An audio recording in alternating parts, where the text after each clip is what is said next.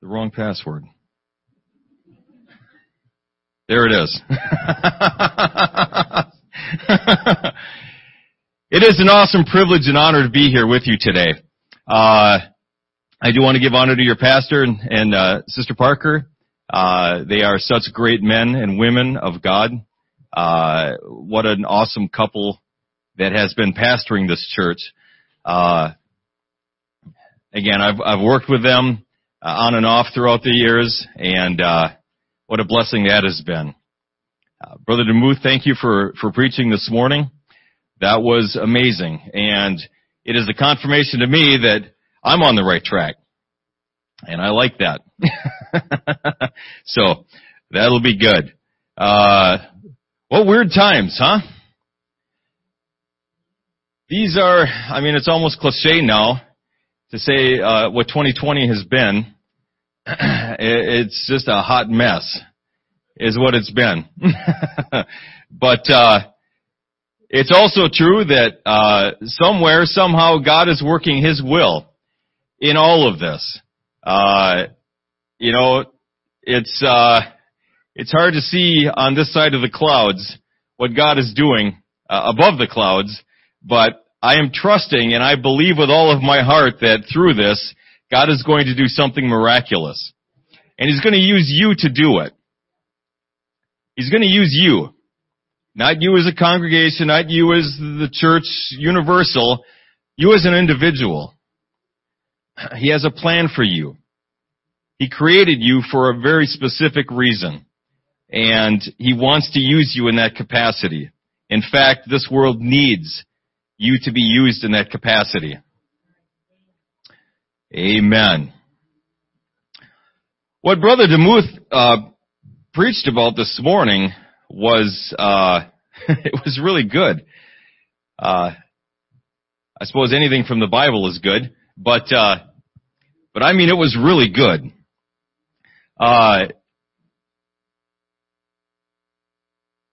The message that God has given me is I struggled with it, and the reason for that is that I don't know if this would be classified as a message that typically a visiting minister would preach to a congregation. And so I do want to qualify this message by saying that whatever Pastor Parker preaches and teaches is right, and I'm wrong. Okay? Period.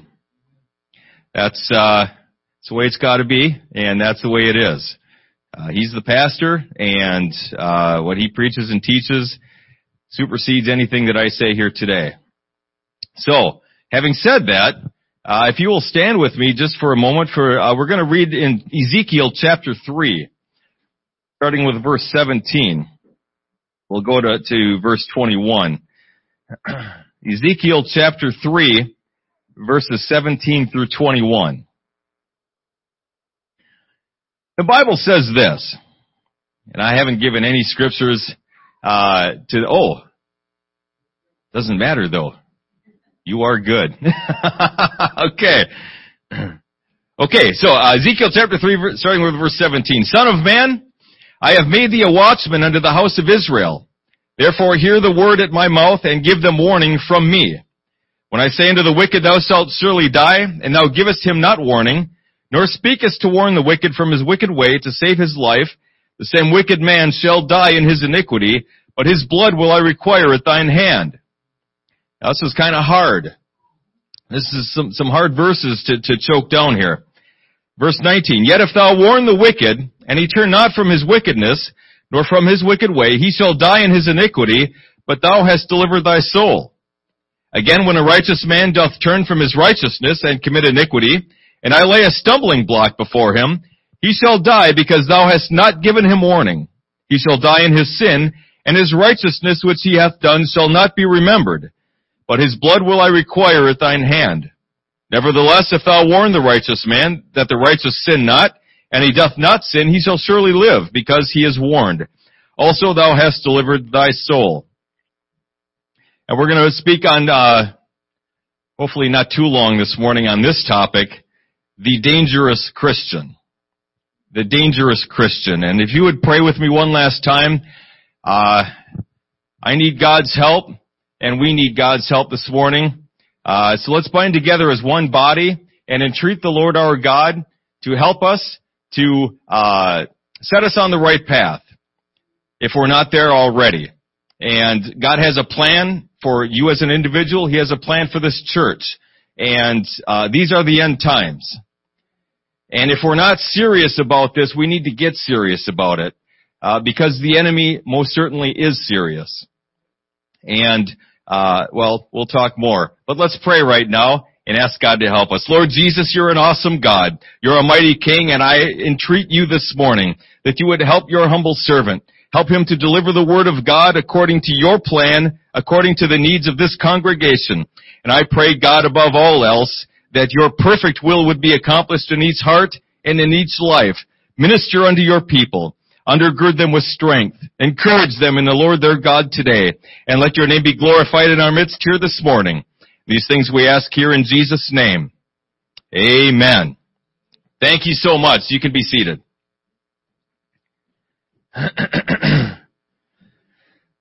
Okay, before we get started, I'm going to lay some groundwork so that nothing I say is misunderstood, because it's sometimes I'm misunderstood, and I don't like it, and people get upset. So we're going to lay some groundwork here, a few points, just so we're on the same page, and then we'll get right on into it. Okay, the first point. Everybody is lost without God. Now, we understand that, okay? Everyone in this room understands that. We cannot have salvation without the finished work of Jesus Christ at Calvary. We get that. However, sometimes we look at certain people and we start thinking they're pretty good people. You know, we qualify them. And we say, I got really good friends that are not in church. They're really good people. They're really moral people. And if I'm not careful, I can start thinking, they're going to be okay. They don't really need God. I mean, their life is together. They got good jobs.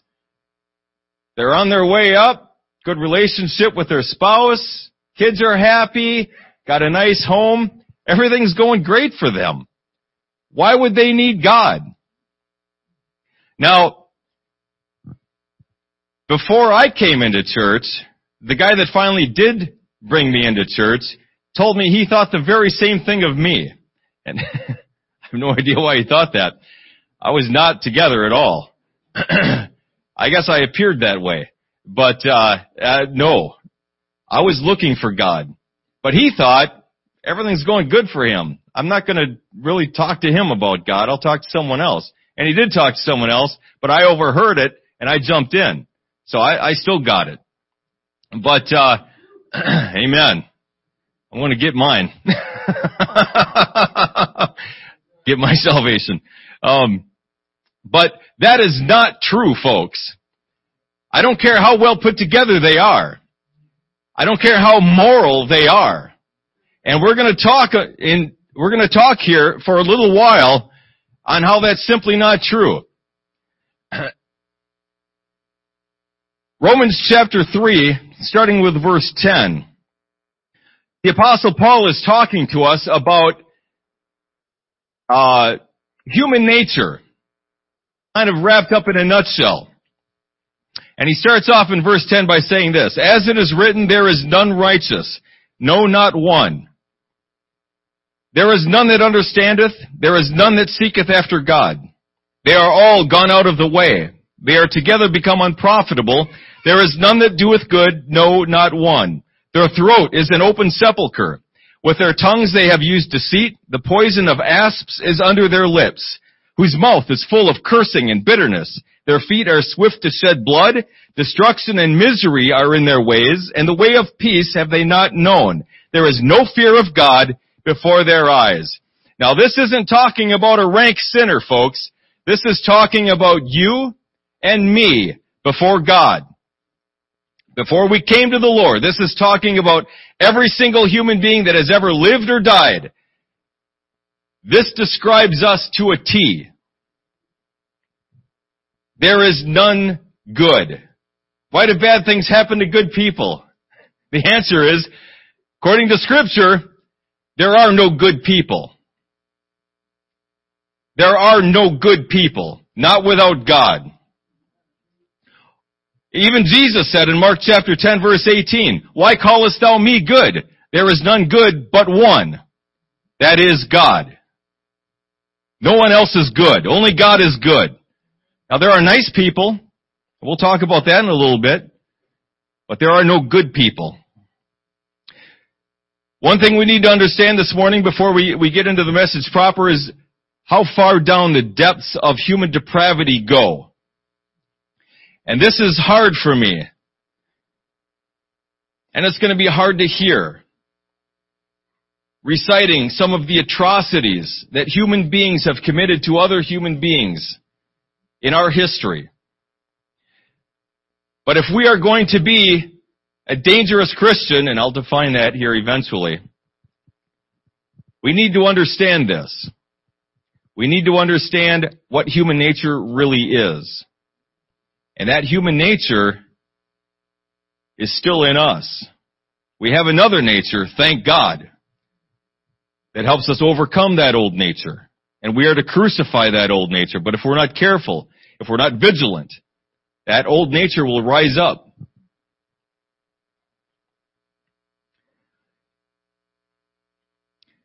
This concept of human depravity is something most Christians pay lip service to, but we don't really believe it in our heart of hearts.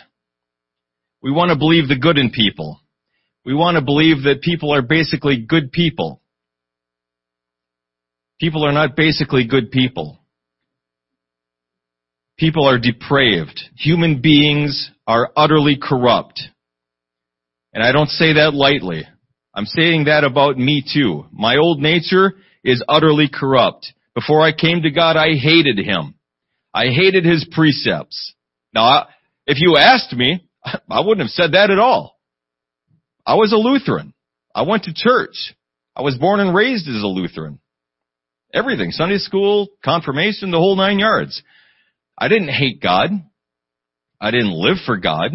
I didn't serve God. I didn't do what His Word says. But I went to church. I was quiet. I love God. No, I didn't. My actions said something else. I hated Him. If He told me to do something I didn't want to do, there's no way I'd have done it. Because I was in rebellion. Human beings are born that way. You have to teach a little child to share, but you don't have to teach him to lie or to be greedy. Why is that? Well, because he's basically a good little child, right? Not at all. That's built into us. Narcissism, self-love, self-absorption, that's built into us at birth. The finished work of Jesus at Calvary, and once we understand the depths of human depravity, we understand what a miracle salvation really is. What a miracle this is that we have received. That God can overcome all of this in my life and turn that into something good is nothing short of a miracle. Now, these examples certainly aren't exhaustive, unfortunately, but they will exemplify to us what we're talking about today. That human beings without God are desperately and utterly evil. In Germany, during World War II, they killed 6 million Jews and an equal amount of Poles, Russians, Gypsies, the handicapped, etc. Battalions of police scoured the countryside, rounding up people to imprison, torture, and kill. Thousands upon thousands were stripped naked and shoved in ditches and killed. Newcomers would be forced to lie on top of the dead bodies before being killed, and on it went. These are human beings. Sweltering rail cars, families separated into gas chambers. Auschwitz ovens could cremate 4,765 people in one day. In 1994, they had identified 10,005 camps, ghettos, and brothels positively. The major camps each had hundreds of satellite camps. The people working for these satellites worked for companies like these: Daimler-Benz, BMW, Volkswagen, the Bayer Corporation, the ones that sell aspirin. They sold the camps the Zyklon B gas that was used in the gas chambers. Administrators, typists, rail workers, policemen, truck drivers, and factory workers all worked at these camps. They and their families all knew what was going on, but they came to work just the same. Are these things inhuman? Is it inhuman to want to kill all the Jews in the world? Is it inhuman to want to kill another human being, to inflict such pain and torture on somebody else? Unfortunately, no, that's the very definition of what it means to be human. That is the definition of humanity. In the Soviet Union, from 1917 to 1989, between 20 and 26 million people were killed or died in camps. In the Ukraine, between 1932 and 33, they sealed off the borders of the Ukraine and sent in soldiers with dogs to remove every bit of food. 5 to 7 million people starved to death during this time. One soldier later reported that the worst part of this was watching the children starve to death. Their thin limbs and their bloated bellies were not the worst part, it was their eyes. They were utterly expressionless.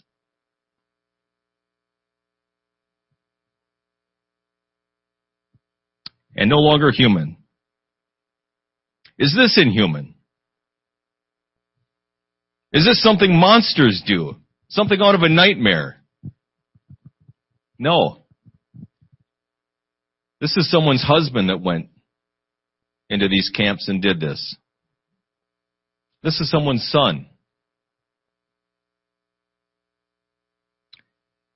In 1937, Japan invaded Nanking, China. What they did there is called the Rape of Nanking. 300,000 people were tortured, raped, or killed there. Chinese men were used for bayonet practice, for stabbing, or for beheading contests. Up to 80,000 Chinese women were raped. Afterwards, some of them were disemboweled, body parts were mutilated, they nailed them alive to walls. Not going to go on with that. Is that inhuman? Is it inhuman to mutilate somebody else while they're still living, listening to their screams and enjoying it? No, that is exactly human. Not to mention the torture in South Africa under apartheid, what's called the disappeared in Argentina, the horrors that went on in the Sudan. Romania killed about 300,000 Jews on their own without Germany's help. Dismemberments in Liberia, Mexico killing its indigenous people, horrors of all kinds in Uganda. But that's overseas, right? That doesn't happen in the United States.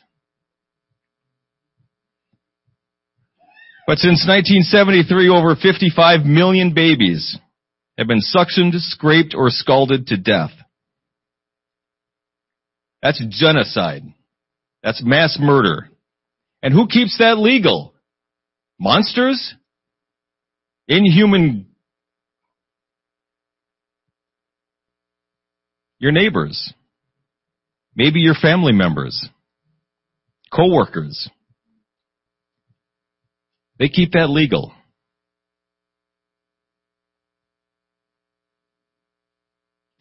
That's done every day in the United States.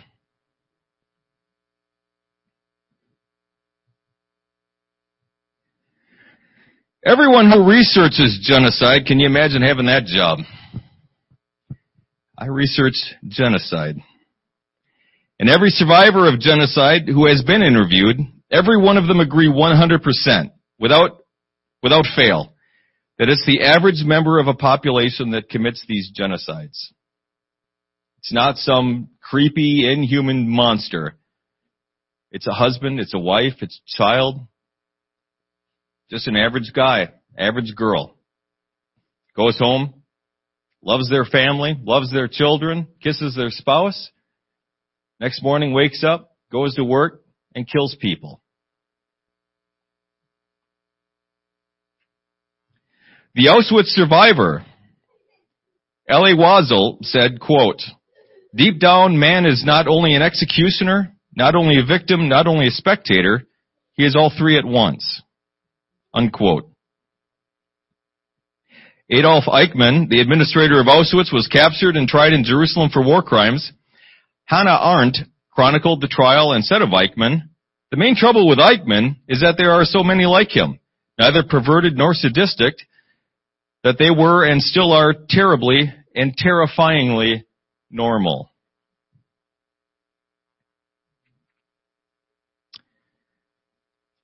The hard truth that we need to understand this morning, for us to be truly used of God, is that is in every one of us.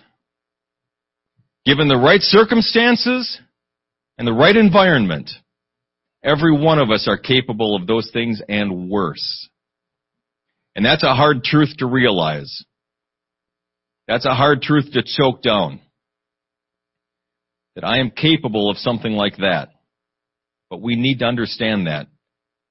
Without God, without His salvation, we are utterly, desperately, hopelessly lost. We need Jesus. Now, one might argue, I know non-Christians, I know people who aren't saved, and they're really good people. They're really nice. You know, they pay their taxes, they give to all the charities. What about them? There's a contradiction here, right? Well, let's start by reading Matthew chapter 5, 27 and 28. This is part of the Beatitudes. I love the Beatitudes. I love the Sermon on the Mount. This isn't part of the Beatitudes, I'm sorry. Part of the Sermon on the Mount. Jesus is talking here, and he's trying to explain kind of the transition between the old law, the dispensation of law, and the dispensation of grace that's about to come. And he says this, "Ye have heard that it was said by them of old time, Thou shalt not commit adultery. But I say unto you that whosoever looketh on a woman to lust after her, hath committed adultery with her already in his heart." And he gives a few more examples like this. Now, question. What would prevent a non-Christian couple from committing adultery? The law? God's law? No, they don't believe in God. But yet they stay married sometimes.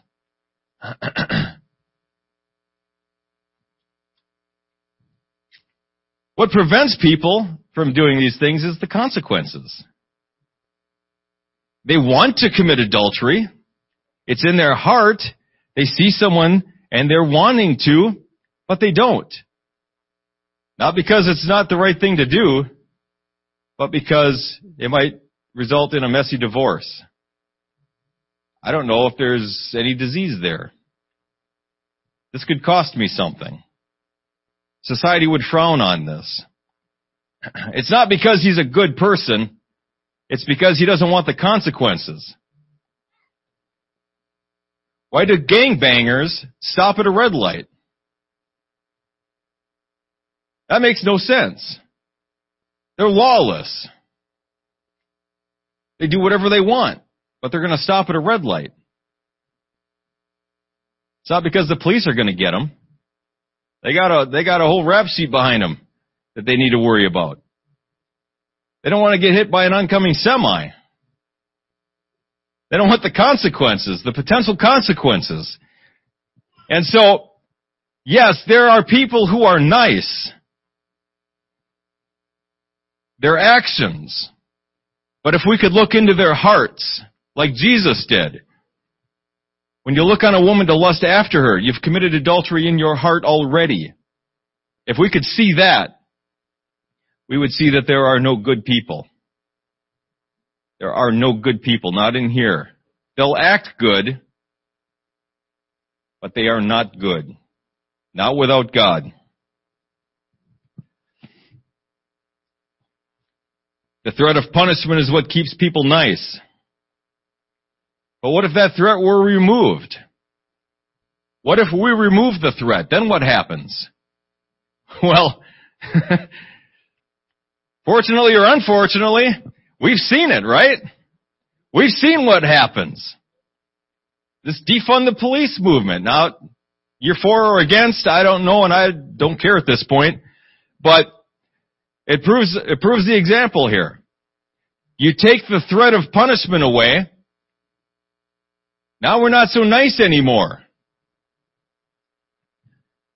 If the president were to come down and say for 1 week, we're not going to enforce any laws. No one is going to enforce anything. Do what you want. What are all those nice people going to do now? What are all those basically good people going to do then? Yeah. You know what would happen. That would be chaos. That would be anarchy.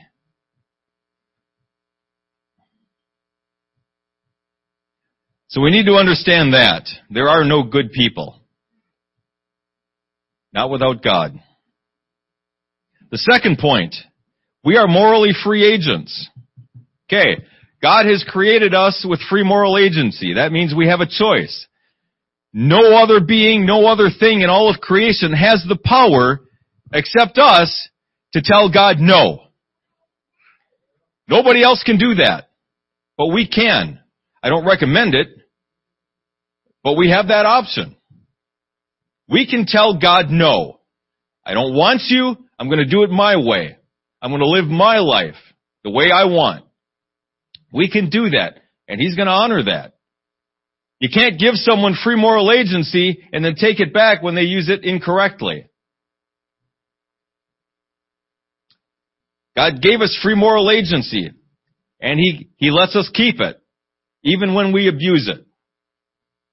Now, because of this, God has designed a universe that our choices matter.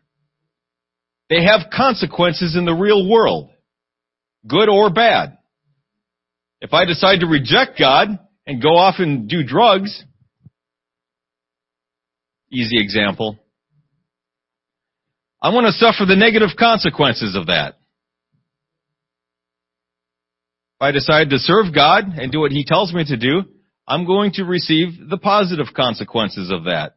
Now, a good example of this is several years ago now, Hurricane Katrina, not my wife, came and hit New Orleans.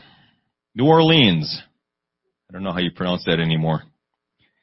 And everybody there were kind of two sides, it's God's judgment on New Orleans and on Bourbon Street, and other people were saying, how could you say that? How could you be so cruel? And there was this big uproar, but how could God do this to us? How could God let the storm wipe out the whole city? Yeah, well, here's some things to consider though. We built a city below sea level. Okay? The walls that were keeping the water out were only rated for a Cat 3 storm, when Cat 4 and 5 storms were not uncommon. So, is it really God's fault? He gave you a choice. You could have built that somewhere else.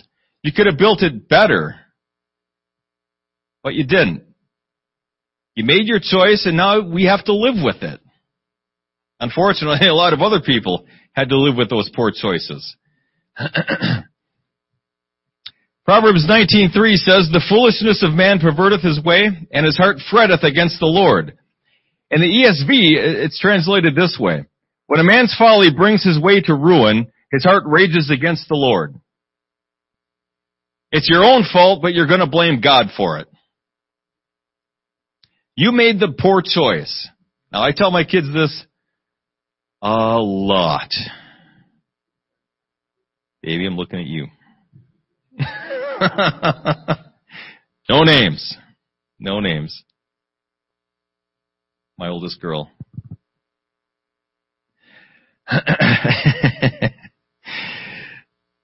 when we make a choice, let's make sure it's the right one. Because there are real consequences in a real world. And we can rage and we can kick and scream and moan and complain, but those consequences are going to come nonetheless.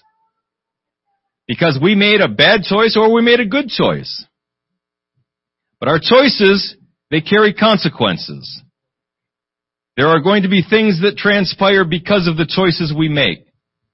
And God has given us that ability. And we need to use that correctly.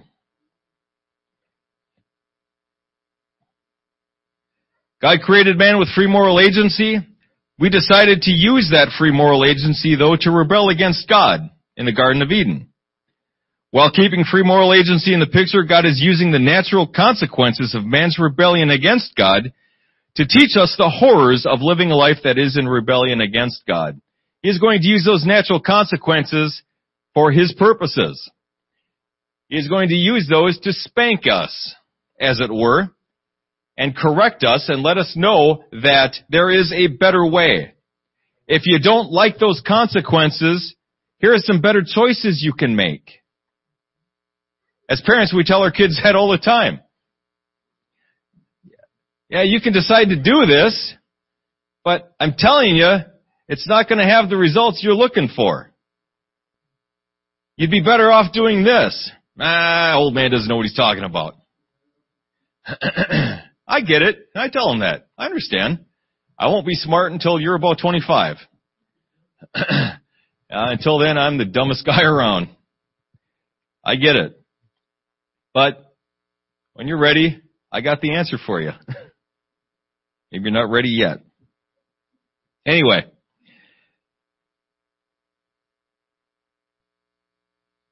But through this whole process, first of all, God created us because He loves us. Okay? He wants a relationship with us. He didn't create us so that we'd go off and do all these screwy things and He'd get to punish us. Okay? That's not His plan.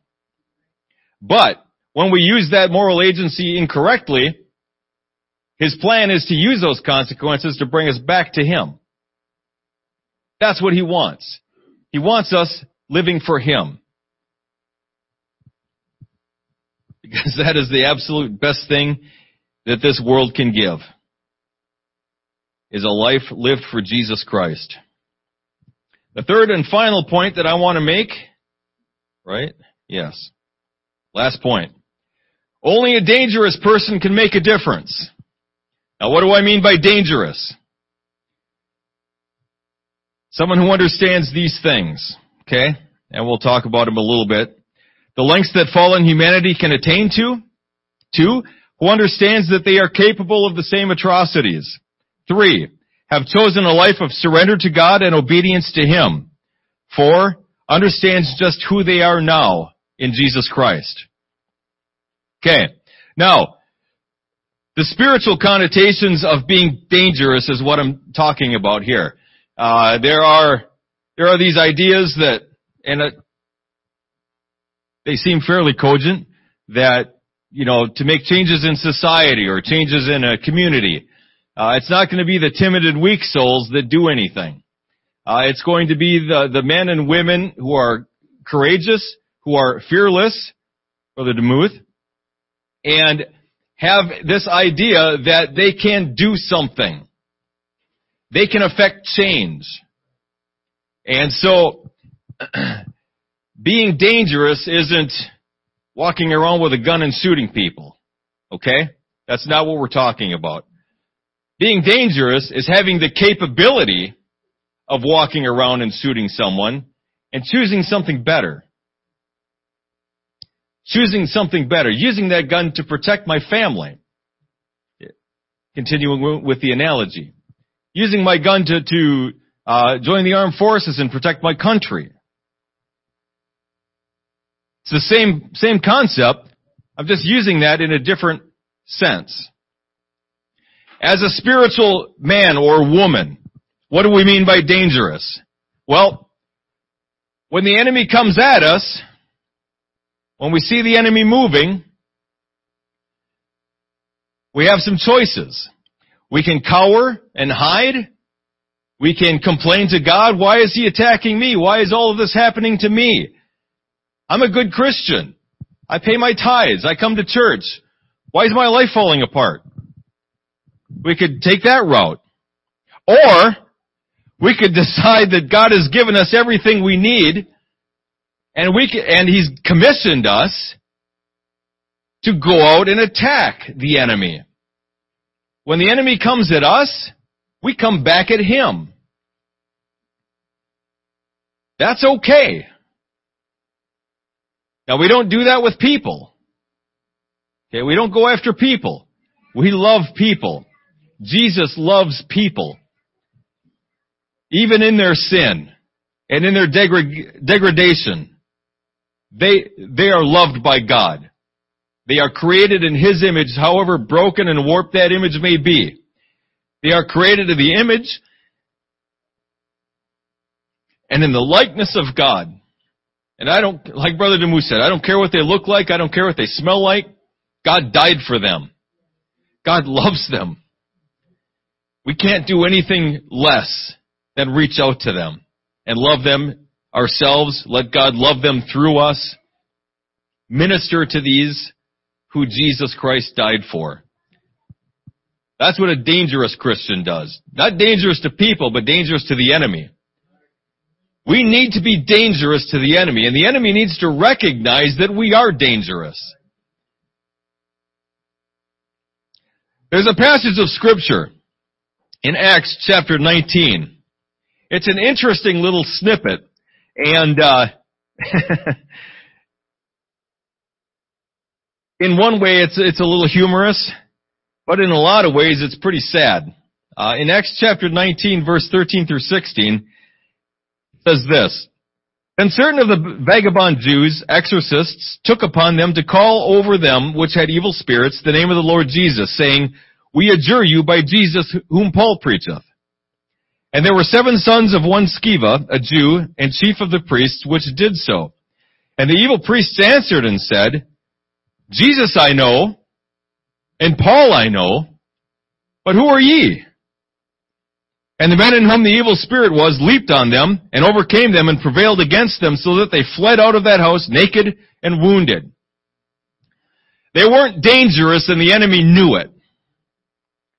They weren't a threat at all, and the enemy knew it. The enemy recognized Paul as a threat. We see that in his ministry. When Paul said something, they listened. When Jesus said something, they trembled, and they listened. Sons of Sceva, I don't know anything about you. That's what I'm talking about. When the enemy comes at us, when the enemy comes at those around us, we have been commissioned, we have been authorized, we have been equipped to do something about it.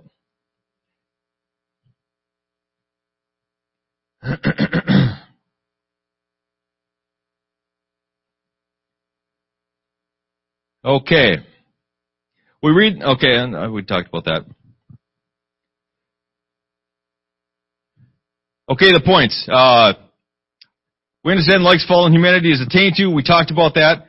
Who understands they are capable of the same atrocities. We talked about that. I hope we all realize that. That is built into every one of us. Without God, that is going to come out at some point in some manner, form, or fashion. Now, what does it mean to choose a life of surrender to God? What does it mean to be obedient to Him? What does that mean? How does that play out in the real world?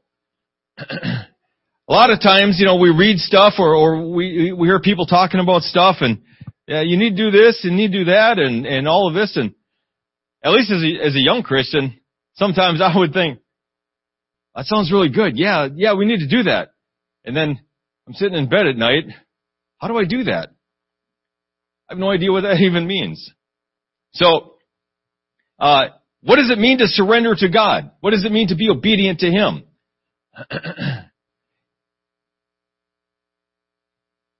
It means dying, basically. We are dying to our old selves. We are dying to our passions. We are dying to our desires, our dreams, our hopes for the future. All of these become subordinate to the will of God. And again, Brother DeMuth taught this morning. When God tells us to do something, when we're obedient to Him, we do it. We don't think. We don't come up with a better plan.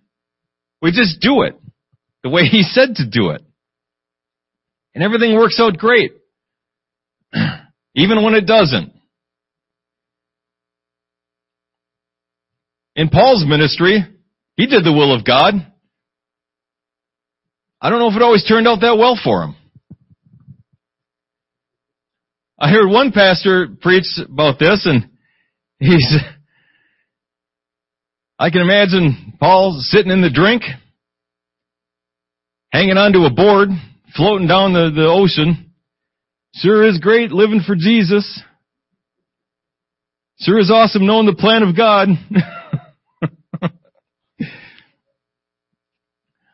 But in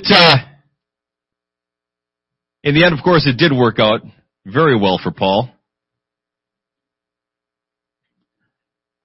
But it doesn't look like it all the time. He was imprisoned and he was killed because of what he did, because of his submission to God. But understanding that there is more to life than this right here is imperative.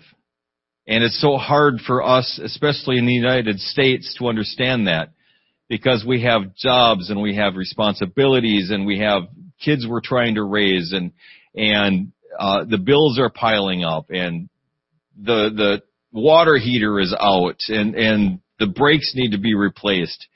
And all of these things it's nonstop. It really is.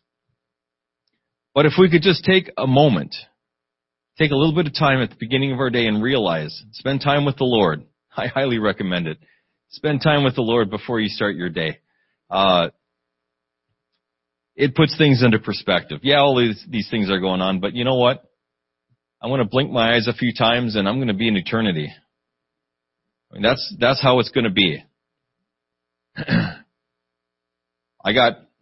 I'm hoping a long time left. But when I was raising my kids, they're almost grown now. And I still remember bringing them home from the hospital. And people told me, spend as much time with them as you can because you won't believe how fast this is.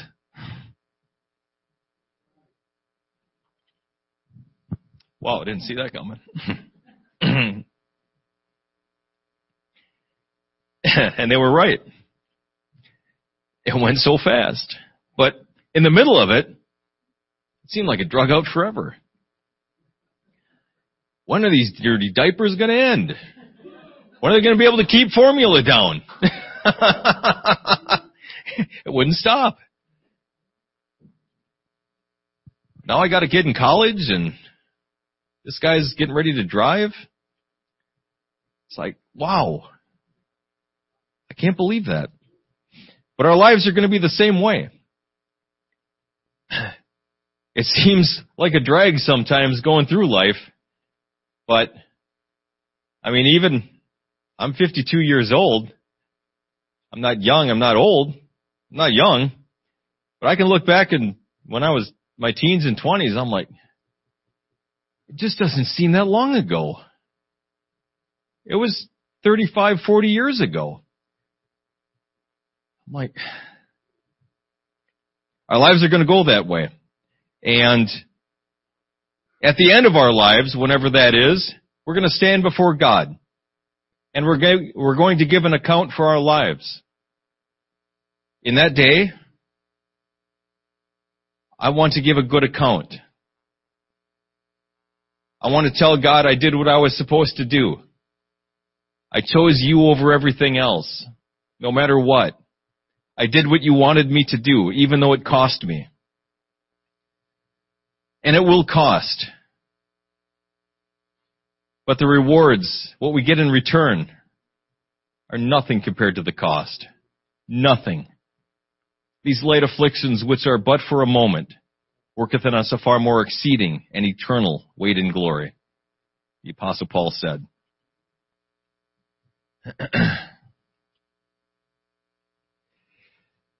Now the last point on this is, who are we in God? Who do we become when we choose to serve God, when we submit ourselves to Him? We become something else entirely. We become a new creature. Literally a new species, if you will. Something we weren't before. Someone entirely different. With a different worldview, a different thought process, a different view on life, a different moral code. Everything's different now. And before we were spiritually dead, we are become alive again, spiritually. We now have a relationship with God, and God can speak to us, and He can work through us His will. And that's exactly what He wants to do with each and every one of us. He wants to use us. He wants to work through us, as imperfect as we are. I get it. Boy, do I get it. But He wants to work through you and me anyway. And the more imperfect the tool, the more glory He gets. Thank God. Because then He can use me too. So, understanding that we are this new creature, endued with spiritual power, because He has given us the earnest of our inheritance, the gift of the Holy Ghost. That power works in us, exceeding abundantly according to the power that worketh in us. That's the Holy Ghost working through us. He has given us His authority. His name is given to us in water baptism. We have the name of Jesus to call on. That's our name now. Think about that for a moment. He's adopted us into His family. We are sons and daughters of God. And because of that, we are princes and princesses of the King. And we are given special consideration. The resources of heaven stand at your disposal to use according to His plan. You're not going to call down a new Mercedes, okay? But you can call down power to work in someone's life, salvation, healing, deliverance. That power is at your disposal. And you don't have to be afraid to use it. God wants us to use that power, that authority. We are His body, right? The things that He did, I think you spoke on that too. The things that He did here on earth, He wants us to do. And greater things than these shall ye do, because I go to my Father. We are to do greater things than Jesus did. I still can't get my head wrapped quite around that. But I do know definitely that it means I can be doing more than I am now. Not activity, but spiritually. We don't need more activity necessarily, but I need to be more active spiritually. When Jesus came to people, He wasn't afraid to talk to them. He wasn't afraid to touch them and to minister unto them and to love them. Pray with them. He knew what would happen when He prayed. That's a topic for another time. God will versus God can. But we need to know that God will. He will. We are more than conquerors through God. We're sons and daughters. We're Christ's body on earth. That's who we become. When we're baptized in Jesus' name, we're filled with the Holy Ghost. And we are not called and we are not commissioned to sit back and take our ease and enjoy the presence of God and clap hands and then go home. That's not what we are commissioned to do. Now, I encourage you to do all of that. Okay? Definitely enjoy the presence of God. I do. Clap your hands. Worship. Absolutely. Come to church. Definitely. But we have a work to do. We are called to work. We are called to for a purpose. We have purpose. God has given us purpose in our lives. And that needs to come through. That needs to be fulfilled in our lives. I'm already over time. Okay. Here we go. Now on to the sermon. What are we to do with all this? The watchman. Back at the very beginning of this whole thing, we talked about Ezekiel and being a watchman. Watchmen stood guard at the border provinces of a nation. They were set there to warn people that the enemy was coming. If they were asleep or they weren't paying attention, the enemy would come at them and they'd have no warning. That was on the watchman. If the watchman saw it and he gave the warning and people didn't take it seriously, that was on the people. If the watchman saw the enemy, didn't give a warning, that was on the watchman. Okay? So, long story short, God has appointed you as a watchman. Now that is a weighty responsibility. If you remember the verses we read, I don't like reading those verses because they're pretty direct. They're pretty direct. If I fail in my responsibility as a watchman, people's blood is on my hands. I don't like that. Now, what is my responsibility? Am I to stand on the street corner and start yelling at people, you're going to hell unless you accept Jesus? Maybe, but probably not. I won't discount it entirely, but probably not. Who are you called to be a watchman of? Your families. Our families we can speak more direct to, right? I appreciate that, except when they do it to me. I like it then too. But we have a little bit more liberty with our families. We can speak a little bit more boldly to brothers and sisters and stuff like that. Co-workers. Basically, people in our spheres of influence. Family members, co-workers, neighbors, this city. You are called to be a watchman of this city. Now, what does that mean? You are to pray and to fast for the city.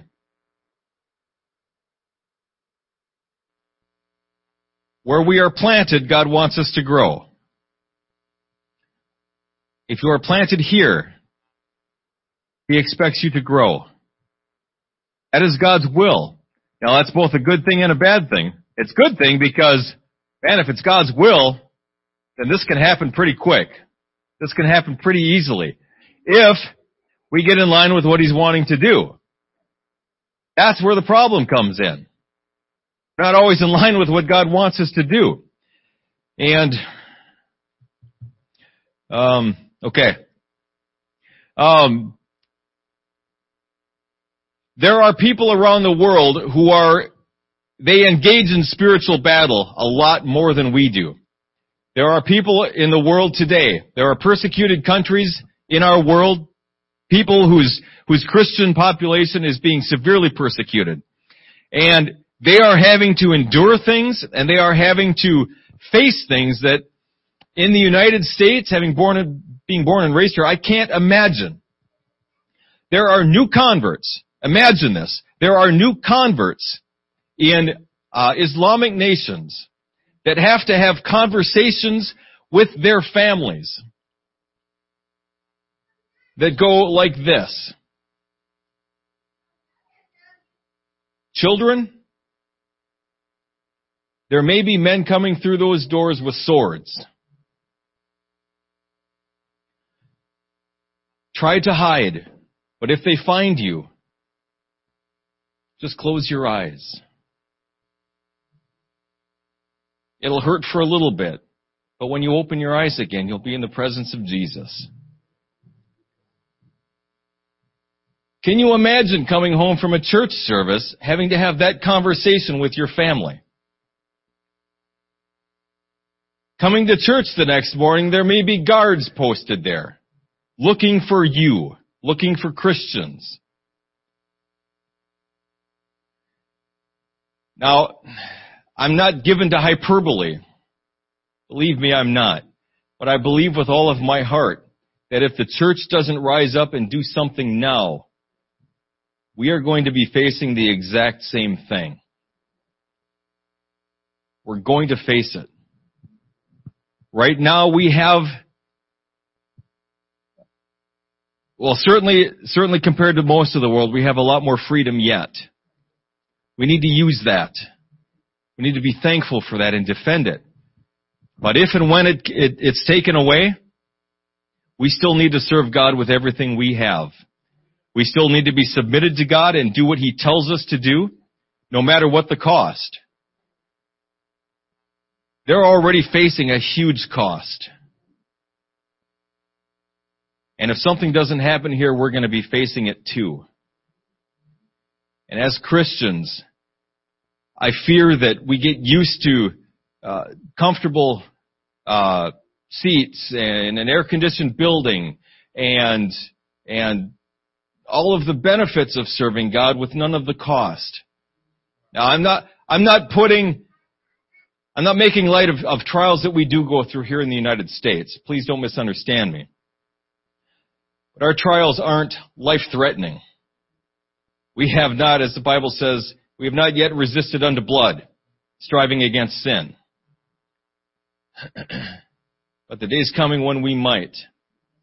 And it's going to take a very strong Christian, a very dangerous Christian, to navigate those waters effectually. That is exactly who God is calling us to be.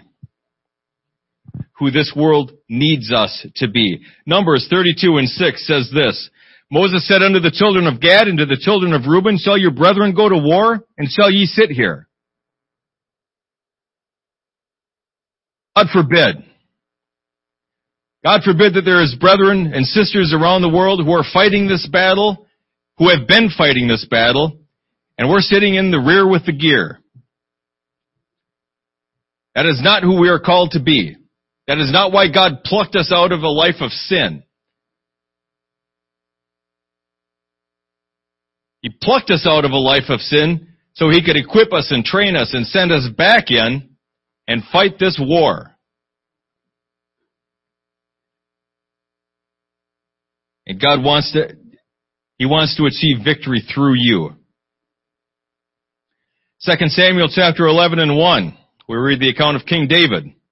And it came to pass after the year was expired at the time when kings go forth to battle, that David sent Joab and his servants with him and all Israel. And they destroyed the children of Ammon and besieged Rabbah. But David tarried still at Jerusalem. When he was supposed to be out fighting the good fight, when he was out, he was supposed to be leading his armies in war. He tarried at Jerusalem. And we know what happened next, don't we? He fell into sin. He put himself he shouldn't have been there. He was not supposed to be there. He was supposed to be fighting God's war, fighting God's fight.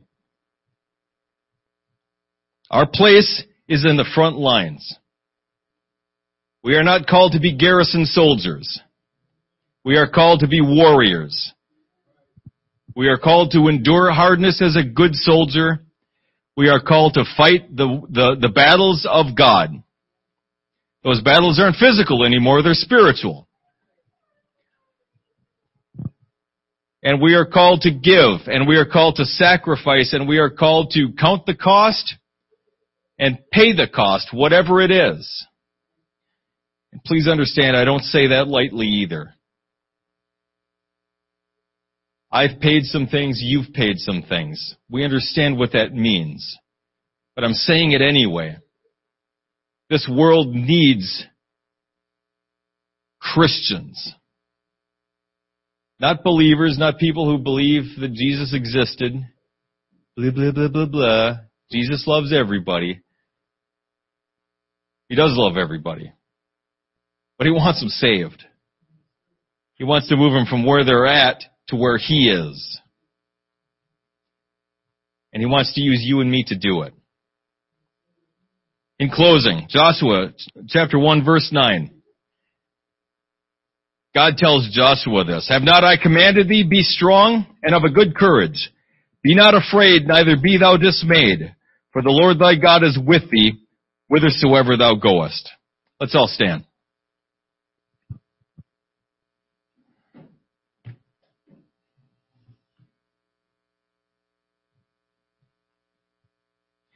In these end times, God is, I hesitate to say needing, but He has, for whatever reason, bound Himself to you and me.